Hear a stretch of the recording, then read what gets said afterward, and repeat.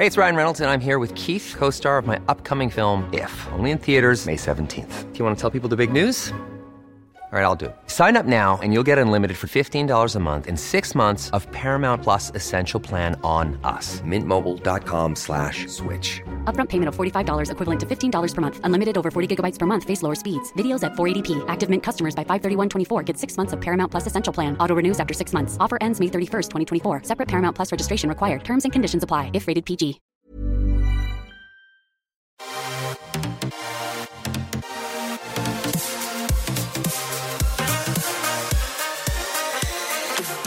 Welcome to the latest episode of Transplaining, the podcast in which I, Jordan Gray, attempt to explain one big and one small question from a celebrity guest. We've got an extra special scoop of stardust today. Joining us not in the studio, but via a rectangle from the other side of the world is Jameela Jamil, actress, presenter, activist, amazing. Like She-Hulk's nemesis, Titania, joining us from Los Angeles in the studio. But as always, I'm joined by a very, very special guest. This one I've been looking forward to, especially joining me in the Transplaining studio today.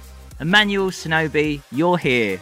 How you doing? I'm fine. I've just got ridiculously excited because when we were sorting this out and you were saying Jamil, I thought you were saying Jameela wrong. I thought the singer Jameela was going to be here. Right, which would be great. It would be wonderful. Yeah. But now I've literally just finished watching The Good Place. Amazing. And I'm about to lose my mind. I'm about to start fanboy. I'm trying to hold it together right now. That's adorable. You find out in real time that we're talking to Jameela Jamil. Yes. That's great. Right, you're a fan of the Marvel franchise sort of as well? Oh, yeah. Great. That's nice. I think she's sort of like a real-life superhero. That's what I'm going to say to her as well. Yeah.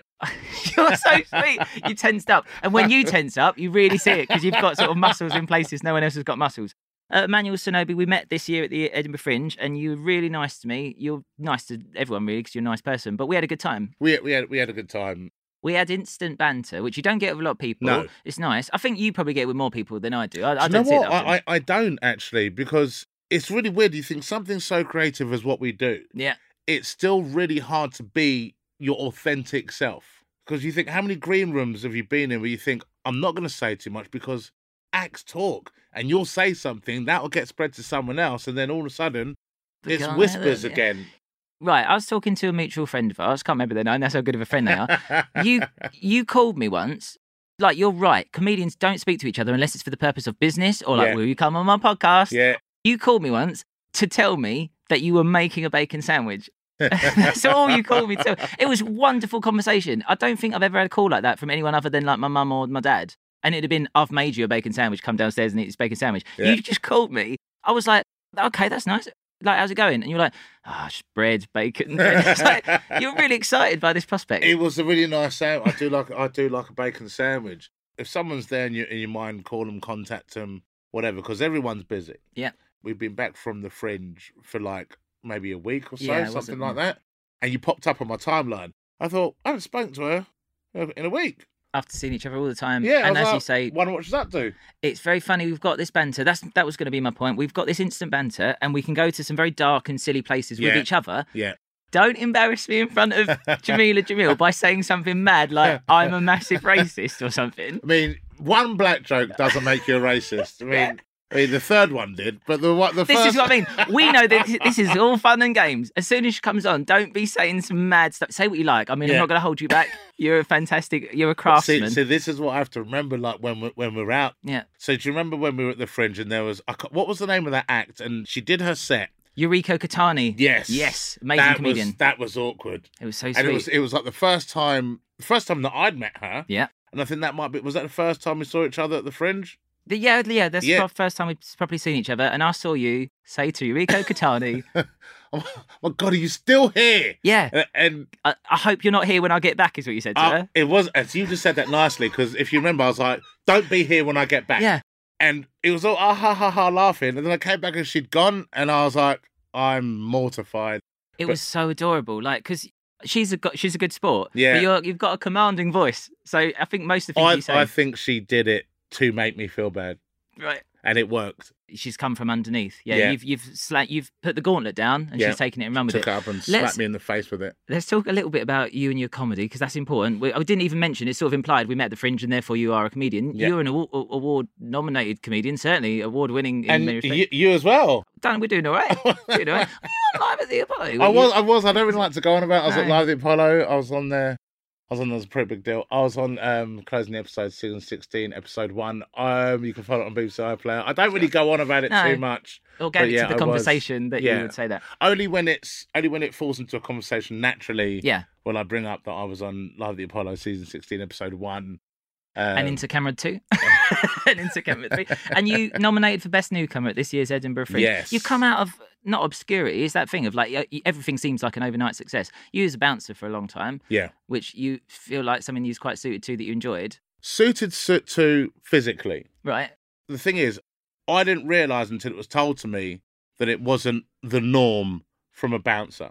Because your club isn't always busy. So There was a few nights when I was stood outside the club reading my Twilight books. Nice. It's only because I'd watched the first one and then seen the second one and got really impatient. Right. So I was like, I'm going to read the book. But I'm now sort of outside my nightclub. People are trying to queue up. I'm there. Finger raised. Trying to find my bookmark. I love it. A Twilight bookmark. Yeah. The fact you own a Twilight bookmark. The fact you own a Twilight book is adorable. Not a Twilight book. The entire series. Yeah. I have some opinions. Like, I shouldn't be this emotionally invested in the series, but I am. Vampires shouldn't sparkle. For me, that's a deal breaker. What's your take on that? Why is he so sparkly? Is that even in the book?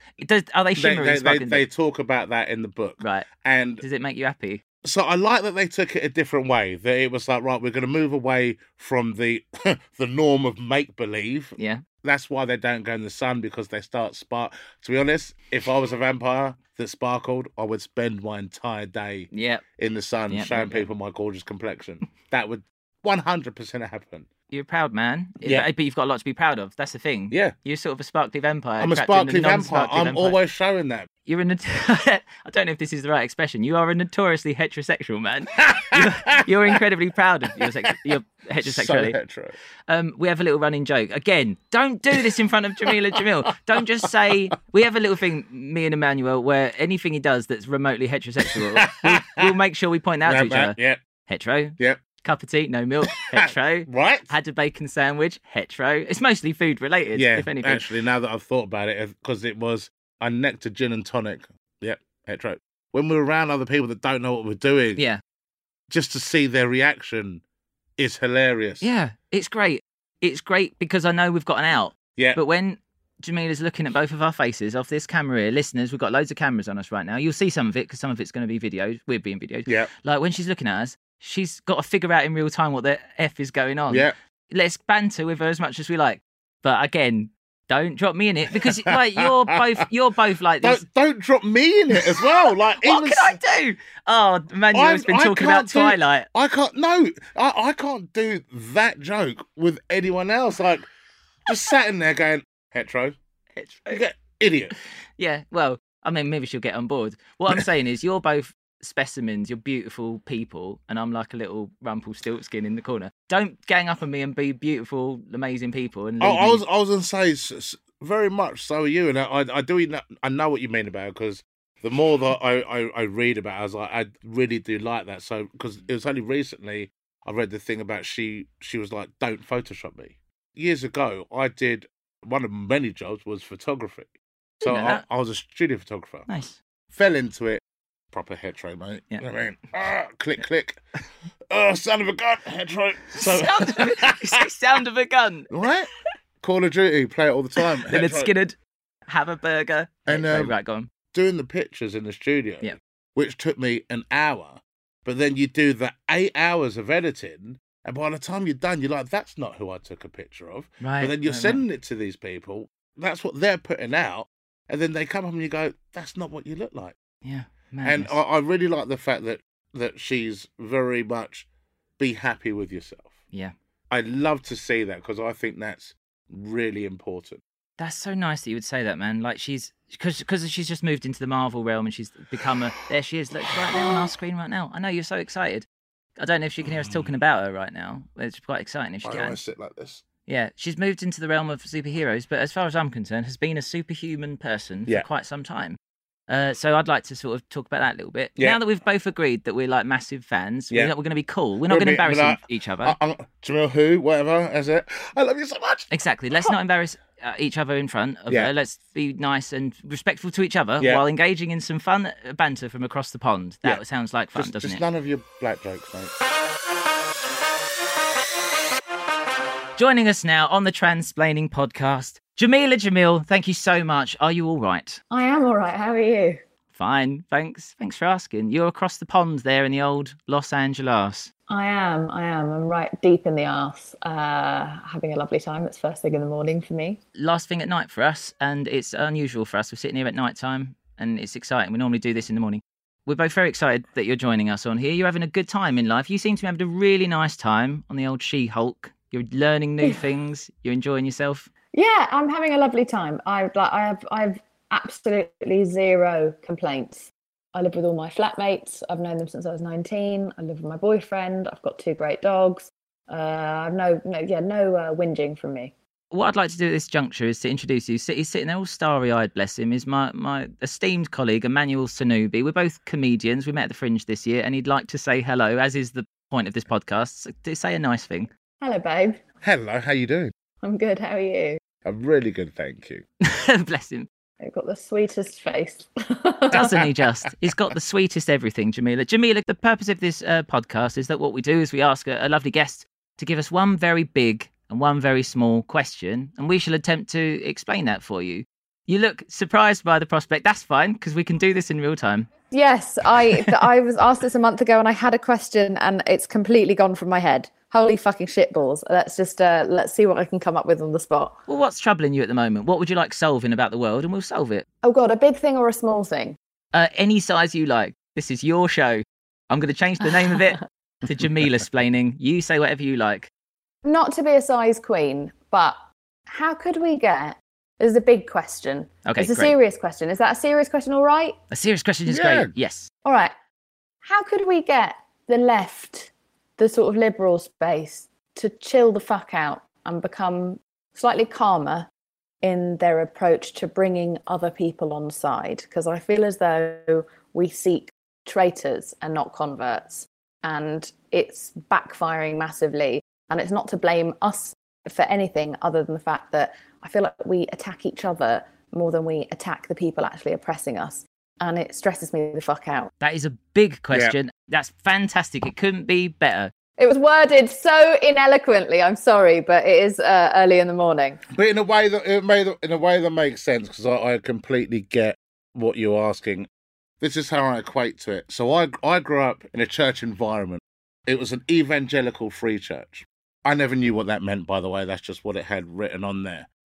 And the more questions I started asking, the less that started to get answered. And I started to think about it, where I thought there are so many different types of Christianity. So all of you are praising the same deity, but you're all saying you're all doing it wrong. Right, sure. And that never made any sense to me. And it's the same thing. You've got different people that seem to be arguing the same point, but they're getting annoyed at other people that are arguing it in a slightly different way. So unless you agree with me 100%, you're wrong. The way that I say to do it is come and stand in the middle and actually have a conversation, because what I always see is people don't talk like this anymore. It's not okay to disagree with people anymore. You can't. And that's the thing. I've got friends of mine where we'll talk and we'll disagree, and then we'll finish our drinks and see you later on. But you're still friends. It's okay to disagree, and that's normally when you learn stuff as well. But no one seems to be open to learning. They've got their channel and their lane, and that's it. And I think if you sit inside that and don't try and change, then you're doomed to failure, really. I don't think I could improve on that as a transplanation for you, Jameela. That sounded pretty good. 100%. Wasn't that nice? Perhaps we've gotten so good at arguing on the left that when there's no room to argue, we just want to do it a bit more, because we've gotten so good at it. I'm going to argue with the nearest thing to me. It happens to be my mate who's also here on the left. So this is the thing. So I again, one of the many jobs I did I don't agree with you. You're saying something different to me. Yeah. I grew up doing sales, and you can't sell something to someone by shouting at them. And again, when I was a kid, where I grew up in North London, wasn't very mixed at all, and there were all these stereotypes about black people, black guys, that people would throw out. Like, one of the earliest memories I've got is someone saying to me, "Do you know what? I don't normally like black guys, but you're all right." And I was like, "That's not the compliment you think it is it, mate?" But when I think about it, if someone says to me, "All black guys are angry," and I go, "No, I'm fucking not," we're both right from our perspective. You know what I mean? So the way that I've always done it is, no one's listening, so I'm going to be the best example as I can be. And that interaction with someone will hopefully make them change and realise that they can do something a little bit differently. So again, an elegant way of putting it. Jamila, how has been your experience? Well, that's not a sentence at all. Jumping the pond. What is your experience over there compared to what you remember from here? Given, of course, that you've had a wonderfully monumental rise breaking in with the old good place and that. Your life has changed a lot since you've been there. But how does that divide feel transatlantically? It's a mixed bag, right? Because I really miss English people. I've moved a lot of my mates over here and helped them get visas and moved them into my house in what is feeling like it's growing from a commune slowly into a cult. And I've got the long hair, so obviously I'm the leader. But I miss the English way. I miss the English sense of humour. I miss English work because I think we are inherently funnier. But I do love the attitude. Obviously, I love the weather and the food and everything. But the attitude here is something that I think makes more sense to me. I've never been good at anything arbitrary and prescribed. I've always felt a rebellion against it, not just for the sake of rebellion, but because if something just doesn't instinctively make sense to the human way, then I'm not interested. And so people here are much more kind of open, and they're much more, I don't know, ambitious, or they're hopeful, openly hopeful, and they don't make each other feel like shit for being hopeful or being ambitious or for wanting good things in your life or wanting happiness, for having therapy. And that was one thing about England that really, it felt very prescribed, very arbitrary, this need to hide. Because it's not like we don't have ambitions, it's not like we don't have dreams, it's not like we don't want to be happy, but we have to hide it. It comes out even in like the smallest ways of like, if you compliment an English woman's dress, she'll immediately tell you, "Oh, this is just like 5p from Primark, and I found it in a bin and it was covered in stick and cum." She has to make it as like, she has to like destroy the dress for you. Can't believe she found it in my bin. If you compliment it. Yeah, exactly. And so I think that didn't resonate with me. I just want to be free to feel however I want to feel, and I don't feel like that's allowed within the kind of institution of Britishness. That's such a lovely way of saying it. You, looking at the outside in on you and your wonderful activism in your career, you've always had an innate sense of justice and sort of would it be fair to say like a sort of a righteous fury, like that you direct incredibly well at things. You just seem to like know what's wrong and direct all your energy towards it. It's very superheroic is what it is, really. I don't know. And I think if we're being honest, I don't always get it right. And I'm not expert at directing that righteous fury. But I don't know if it's as much righteous fury as, I hate things that are impractical. I hate things that don't make sense. And nothing makes less sense to me than injustice and inequality. It just doesn't make any fucking sense. Like the rules that are prescribed as to why we treat other people as lesser human beings than others, they don't check out to me. It's not fair. And so I think I have a gripe with anything that doesn't make sense. I look at all of it as a kind of puzzle. And I think that's why sometimes I go in with my head and not enough of my heart. And that's when I make insensitive mistakes and I have accidents, because I am so fixated on the issue that I just go straight to the core of it. And then I clusterfuck it sometimes. Sometimes I get it really right, but sometimes I, word salad my way to hell on Twitter as I try to explain myself, and that's never going to go well in 280 characters. Well, I think that's perhaps your British self-effacingness coming out, because I went down a little Jameela hole on the way here, as it was a good idea to do. You're incredibly cool under pressure. I watched your Hard Talk interview. Oh my God, that was so fucking stressful. I had no idea what that show was when I went on, and she was so nice to me. And then the camera came on and like her smile dropped. It was pretty reptilian. Like 30 minutes of attack. It was crazy. And you were incredible. So that's very sweet and gracious of you that you would point out your own, misdemeanors. I've not spotted one from you from quite some time. So that's really important, because that's something a lot of people don't do. Yeah, it's authentic. You authentically go after what you think is right. An innate sense of justice that puts you squarely in the Marvel universe. I think it's great. Well, thanks. But I do think there is like a I think there's a purpose for that, right? I think there's a place for people who are occasionally twats, who come back from that, rising like a phoenix, who come back from it, they learn, they get better, they do better, they grow in front of the public. I think it's very dangerous to have people who look perfect or who behave perfectly, especially women, especially brown women, especially minorities. I feel like we need to see an example of change. We can't just see people who are already like, here's one I made earlier. It's a bit like maths. Yeah. You know, at school, you would, if you just answered the problem without showing your workings out, you only got half the mark. Yeah. And for me, I feel like that when it comes to being not a role model, but someone in the public eye. It's like, people need to watch people fuck up. So I'm here for fuck up representation. So all the fuck ups can look to me as an example that, well, if she can change, and she left school at 16 and she was unbelievably mentally ill most of her life. So she's late on learning about a lot of subjects because she was mad, then I can change. Like, I'm a hopeful person. I think when we're talking about representation, we also need, the fuck ups and the twats. Absolutely. I mean, I've spent my entire brief, small career. I'm a transgender person, and I always say transgender people are just like anybody else, and a lot of people are dickheads, and therefore some transgender people that you see on television should just be little dickheads, and it's quite funny. This is the thing. Like, I used to be a bouncer. One thing you learn, and seeing everyone turn up to your club on a Friday night, is once they've had a drink, everyone's a dick. Doesn't matter who you are, what creed, colour, gender, anything, status. Once you've had 7 gins in you, you're an idiot. It's the equaliser. Yeah, you see people turn up at the club, and that's the thing.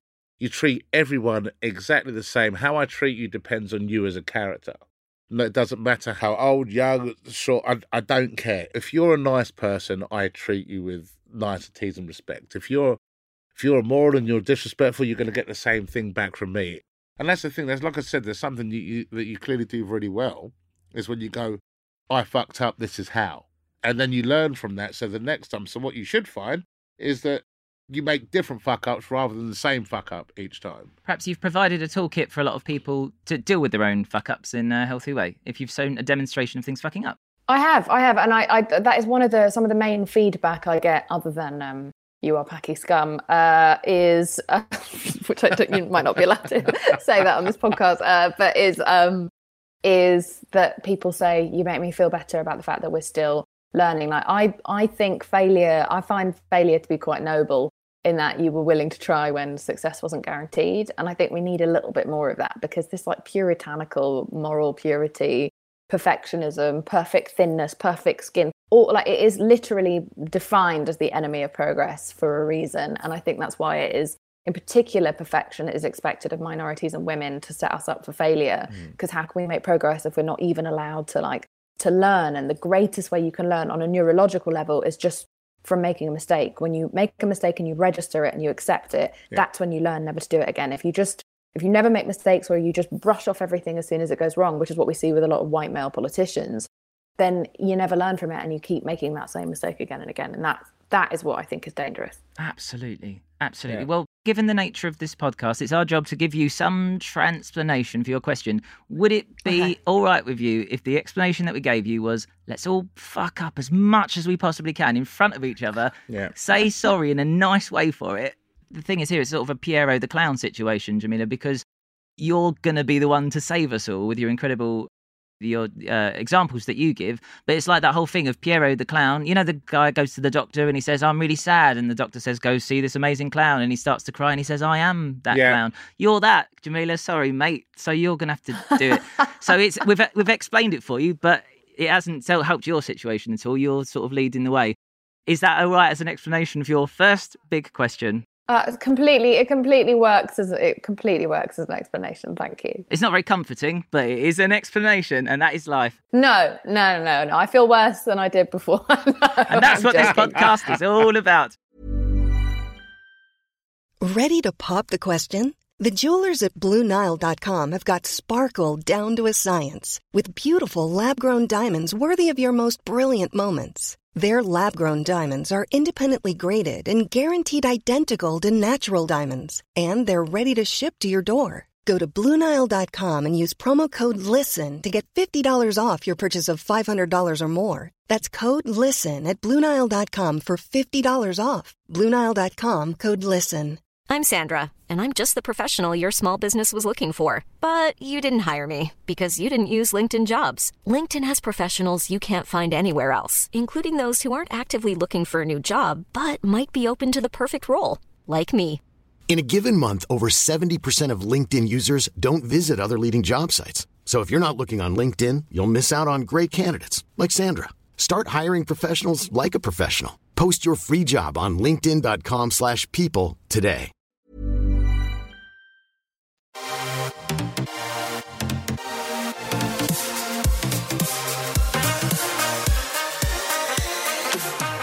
What I suggest would be a good idea now is to move on to a quick fire round of audience questions. Jameela, do you want to help us all answer some very quick audience questions? Yes, I would. I would love to. First one, how do we separate the left and the right? No, the first question is from listeners. This is going to sound so stupid now after that wonderful chat that we've just had.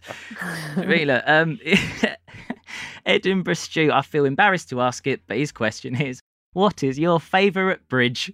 Oh, it's so sweet of you to indulge this question, but you don't have to. I don't. You know what? No. I don't have a favourite bridge. I have a bridge that I remember the most, and that's when I was doing this documentary about porn for the BBC, and sure. I had to look up so many different types of porn. Like I was soaked in porn for about 7 months in like investigating it, and then just saw so much fucked up shit. You got too close. Yeah, I got so much fucked up shit that I was like, if anyone ever found my laptop, like that would just be it. And I just didn't really understand about clearing browsers because it was 2013 and I'm just the worst Asian when it comes to technology. Never got hired by PC World in spite of repeatedly trying. Shame to my community. But I threw my laptop off the bridge at Embankment. So there is a Mac Pro at the bottom of the River Thames. Emmanuel's just gone running out the door. Yeah.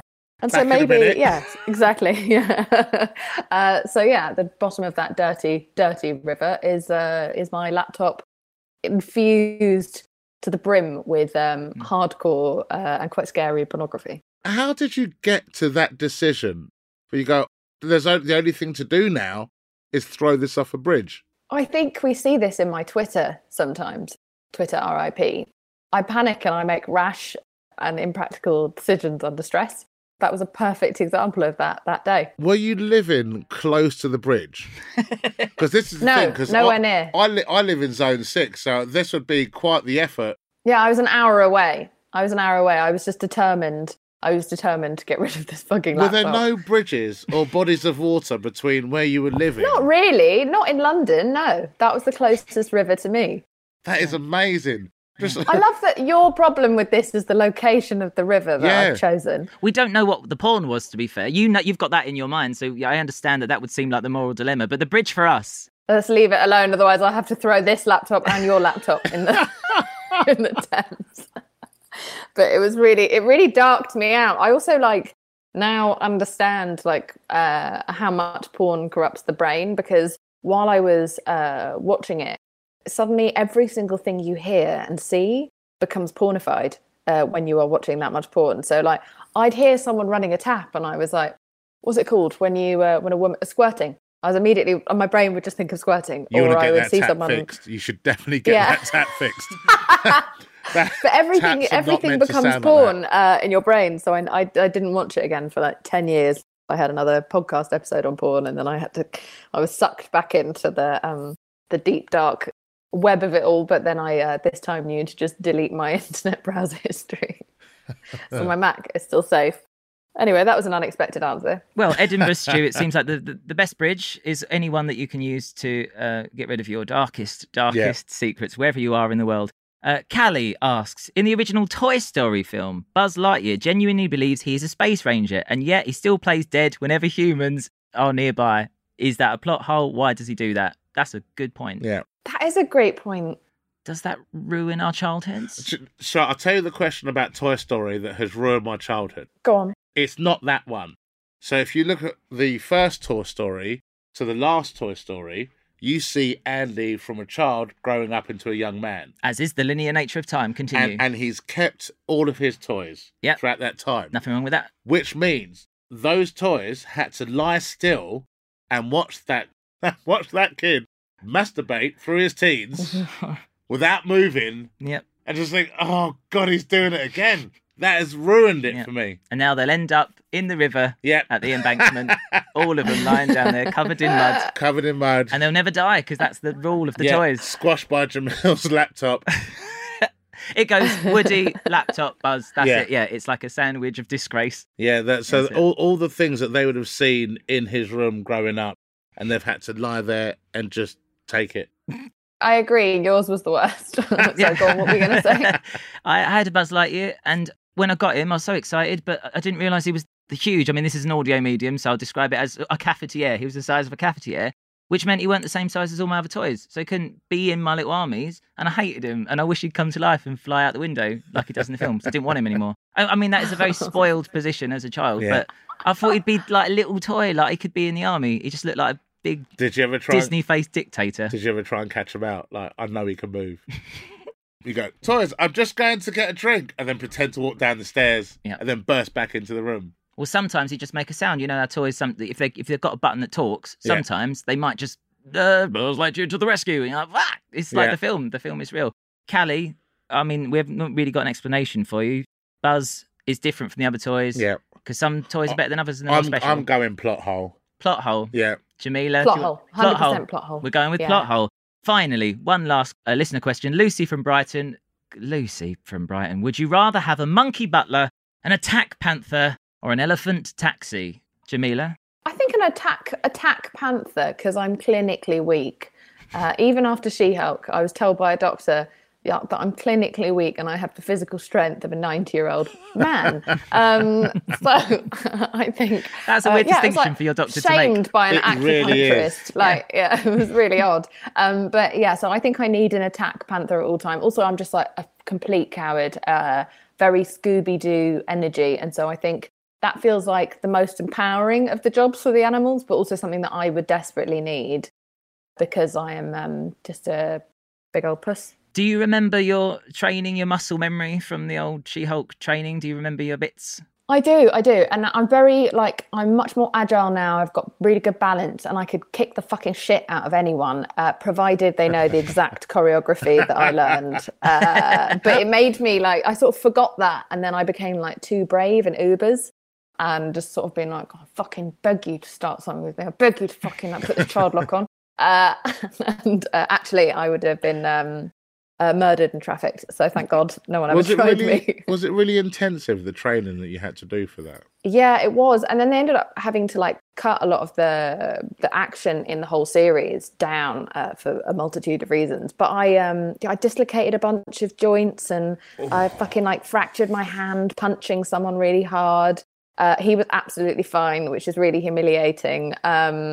He broke nothing, only I broke something. So yeah, it was very intense. It was 5 days a week.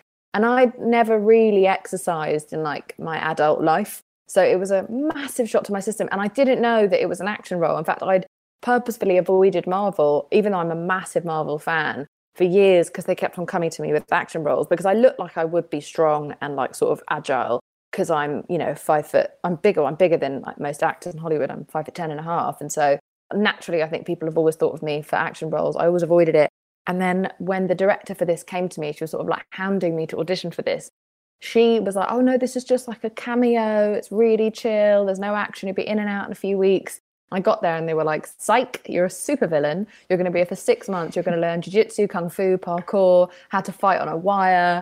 And I was absolutely petrified, but I already signed the contract and it turned out to be the best thing that's ever happened to me. It was the most fun I've ever had. I the most confident, it's changed the way that I look at my body and it's changed my gait and I walk like a more confident person, even though I'm still a 90-year-old man. Have you continued the training? Because I know that there are a lot of... No way. Not a fucking chance. I'm very on the Channing Tatum pipeline of, he calls himself Fappy. What does that mean, Jamila? I've never heard that expression. For him, it means fat and happy. Oh, that's quite sweet. And that's what I would describe myself as fatter and happier. And so I'm not gonna exercise if I'm not being like that. If I'm not being paid, because I'm old and it makes me miserable. So I'm happy to go for a stroll. but I'm not going to lift a weight unless someone pays me. Yeah, me neither. Sure. And then he goes and stretches his arms on camera on cue. 3, 2, 1. Yeah. What's that There up he there? goes. Look at that. Yeah, someone call a vet because these swans are sick. What is that? It's just up there. Keeps pointing to cobwebs that are definitely not there. Jameela, you've been publicly sort of enjoying playing the villain. You described that's quite a fun thing to jump into, obviously. In my own diminished experience, I've been in pantomime for the last 5 years, and I got to be the evil witch last time, and it completely fucked up my personality. I didn't like all the booze. I didn't like it at all. I wanted to go back to being a fairy. But you quite enjoyed the villain. You quite enjoyed putting all that in there. Yeah. I mean, everyone villainised, not everyone, but a lot of people villainised me anyway, no matter what good I try and do. So it's like, it's nice to actually just sort of do it and that be the point, and for people to love to hate you and to also then get paid to be disliked was really fun. Obviously, I got loads of people who are amazing and wonderful and kind and supportive to me on the internet. But as a woman, everything you do gets kind of villainised and demonised after a certain point. And so I was like, we should have more women as villains. Like, it's kind of crazy that we don't have more women as villains, considering that women are generally the villain of almost every story, IRL or in the media. And so I really enjoyed it. I loved being badly behaved. I loved like relishing in it. And I also think that villains make for, like, they've got a more interesting backstory and they're not a fucking boring goody two-shoe. There's a wonderful essay sort of knocking about the idea that in a bad economy, you do sort of start to root for the villain's motives a lot more than you do for the all-American hero. Yeah, so they have to go, oh shit, they like the villain, let's make them purple or give them fucked up teeth or put a skull on their t-shirt, otherwise people are going to start rooting for this guy. Sid in Toy Story doesn't do anything wrong in that entire film. He don't know them toys are alive. He's done nothing wrong. Oh no, quick, put a skull on his t-shirt. Away. Yeah. Sure. Have you got a little tiny question, something that's sort of jiggling away in your brain that you'd like myself and my esteemed colleague Emmanuel to answer for you? What's the last thing that happened to you that bothered you in the slightest? And we're going to rewrite history. Well, the last thing that bothered me in the slightest, I can't think of, but I can think of a question that I'd like to know the answer to. Great. Does farting in a relationship ruin love? Jameela, you are obsessed with the comings and goings of your own backside. I went on a little, what do you call it, a rabbit hole on you today. It's all farts and butt plugs. You know what, actually, that's not the first time I've been told. You absolutely are obsessed with it. It's probably a healthy thing to be obsessed with. Is that because I said that the only thing I haven't said yes to in the last 10 years, career-wise, is anal? This news to me. This is adding to it. I think you told Jimmy Kimmel, didn't you, that you'd prefer to hide a butt plug about your person than a cheese string or something, now that they know they're going to ask you? No, I didn't say that. No. I said that because they always do this fucking stupid shit with women where they ask us what's in our handbag. Yeah. And so now that I know that they actually still do that, I'm going to bring a butt plug or something that's going to be really upsetting on live television. Yeah. Thankfully, last time I just had a cheese string, but like, what a stupid, inane question. Ridiculous question. So I'm gonna liven it up. I'm going to have a bag full of cock. I think for the next Oscars. I think it should be darker than that. Don't have like a Fleshlight. Oh no, worse. Go and get a pot of petroleum jelly, not Vaseline, petroleum jelly. Right. The big pot and a huge cucumber. Okay. And just take that. Because take that in there. Because those items individually, the Poundland dildo. Yeah. Individually, they're fine. Together, right. That's something different. Right. Okay. Yeah, I like that. I like where your head's at. It's like those spies that have their gun in like 12 different pieces, and then they go in and put it together and it's a gun. Right. So things that on their own are fine. Put them together. So get the petroleum jelly, the cucumber, an energy drink, I don't know, an elastic band, just some put all these things together. Yeah. And then just say them separately. It's tissues and moisturiser together on a bedstand. Yeah. Like, there's nothing more upsetting than that sudden combination of two innocuous objects. This kind of situation has actually happened. There was a comic that I gave a lift home to once. It was the first time that I'd met him as well. So I was like, yeah, I'll give you a lift, because it would have taken him a long time to get home. And he was like, where should I stick my bag? I was like, I'll just stick it in the boot of the car.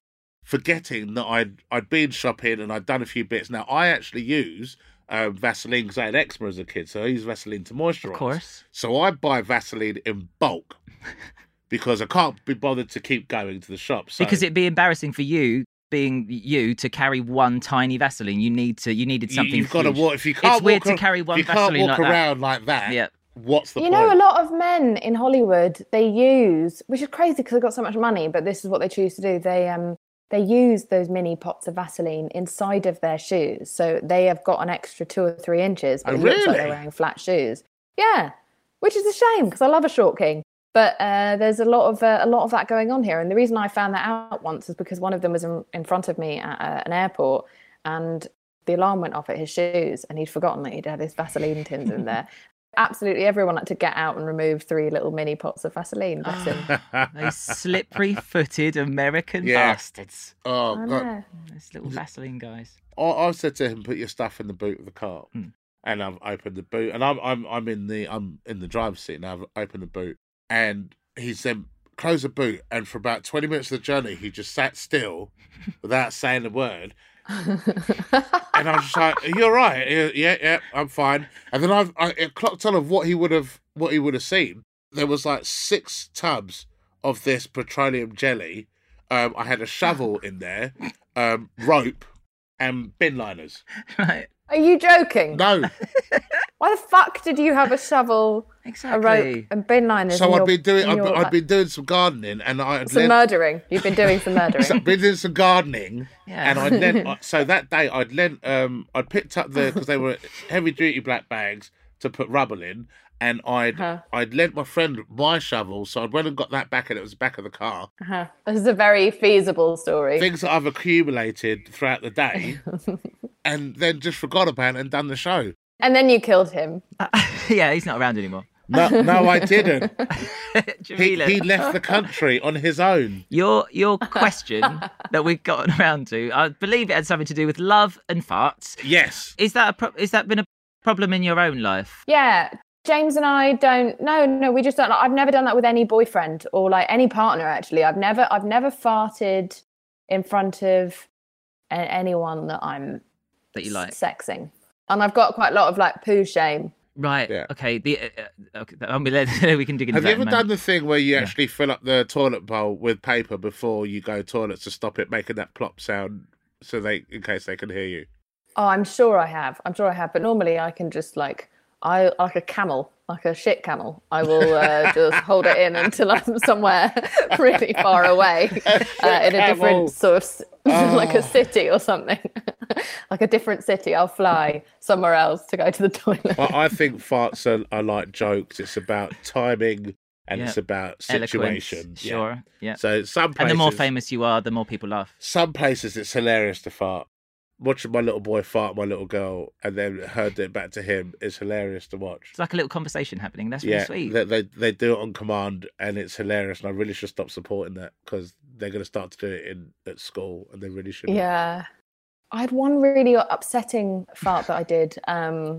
It was like a few years ago. It was like I was shooting a scene in The Good Place, and it was a really dramatic scene. And they made me run before I had to jump into what would be this sort of time capsule. Sure. And I think I was so stressed at the idea of running that I must have nervously farted while running. Season and then 4. I still had to jump. I had to, yeah, it was season 3, I think. End of season 3. Yeah, where we're jumping into kind of like where we're going to go and meet like Maya Rudolph, Jen for the first time. And I thought I was jumping through this door, and the door was sort of like a sort of trapdoor that would lead into just the rest of the set, but it was actually a genuine contained capsule. So I was like, fuck, because everyone's jumping in right after me. And I was like, now I'm just sitting here guiltily alone with my fart waiting for like William Jackson Harper and like Manny Jacinto and then like Kristen fucking Bell and Ted fucking Danson to also come in. And I'm there, I'm sitting in it. Will clearly has clocked what's happening because it was only me in there.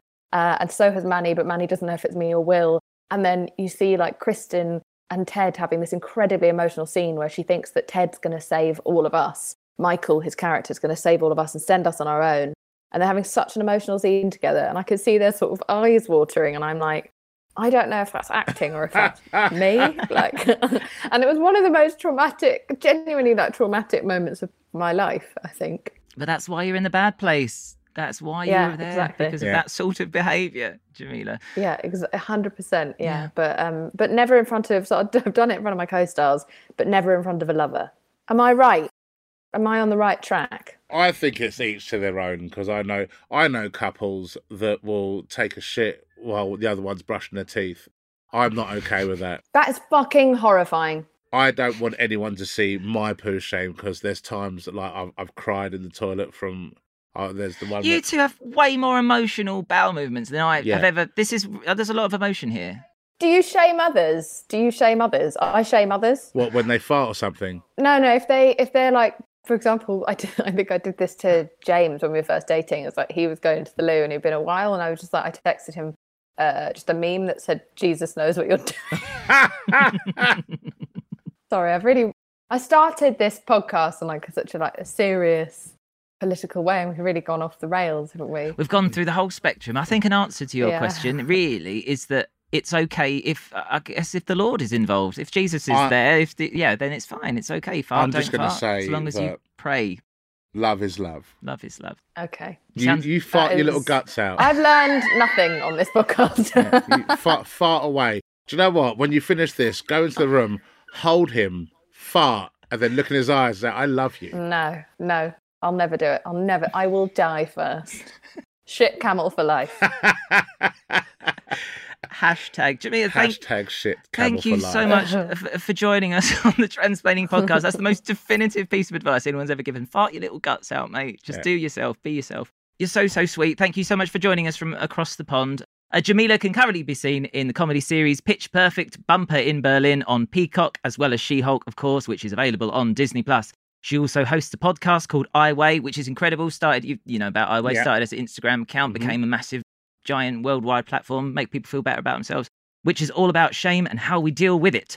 Is there anything else that you would like to plug? This comes out quite soon, Jameela. Is there anything you're up to right now that you'd like us to talk about?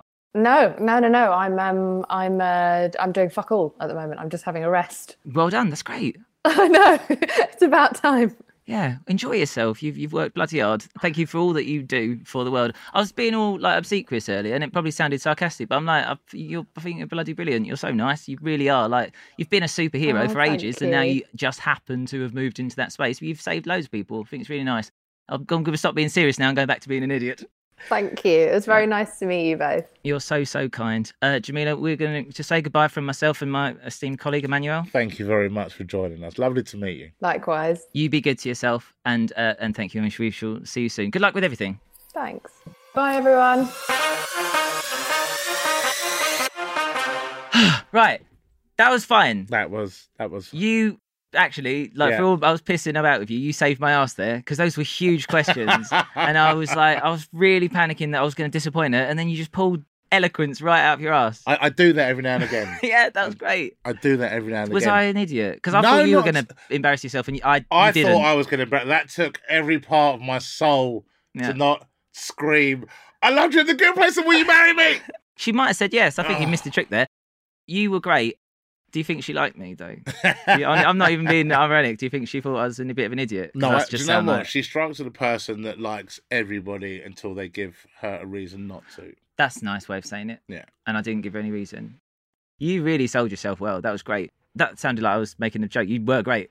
That was a lot of fun. Really lovely. Emmanuel, I'm going to say some things about you, to you. See, there's not much pressure with you. I can be chilled. Yeah, it's some things. I want there to be pressure now. Emmanuel, you can find out more about Emmanuel. EmmanuelStandup.com. You have your show. Is it your Edinburgh Fringe show running at Soho Theatre? It's my Fringe show at Soho Theatre from the 9th to the 14th of January. Fantastic. Weekend sold out now, but there's tickets still available for the first couple of days. But they are selling, so definitely grab your tickets because it's a lot of fun. Do you know what? I've thoroughly enjoyed performing it. And we spoke a lot over the Fringe, and there were so many acts that got sort of 10 days in and were absolutely hating it. It was so much fun to do for that whole month. Just having that connection. Do you know that connection when you catch the audience and they're crying? Sure. It's unbelievable, and we got to do that, so it's made me really appreciate doing the show as well, but really enjoy performing it. So yes, it's the 9th to the 14th of Jan. Emancipation. Emancipated. My bad. Emancipated from the 9th to the 14th of Jan. It's well worth your time. I like Manuel. I think it's very good at what he does. Very good, in fact. Annoyingly good. You can check my show out. I'm doing my Is It a Bird from the 13th to the 23rd of December in Soho. Do you know what? I've been watching the progress of that. That's been amazing. Thanks, man. Mad. Internet went a bit mad. Yeah. Sort of done one of them mad breaking in internet things. I think it's fixed now. Someone fixed the internet. They don't care anymore. It broke for a bit. It warped at best. It's not broke. That was a really interesting time to watch as well, because I thought, remember, I called you to speak to you to see how you were doing. After you told me about your sandwich, yeah. After I told you about the sandwich. And I just remember watching the comments and thought, there's so much of this that's completely unnecessary. Yeah.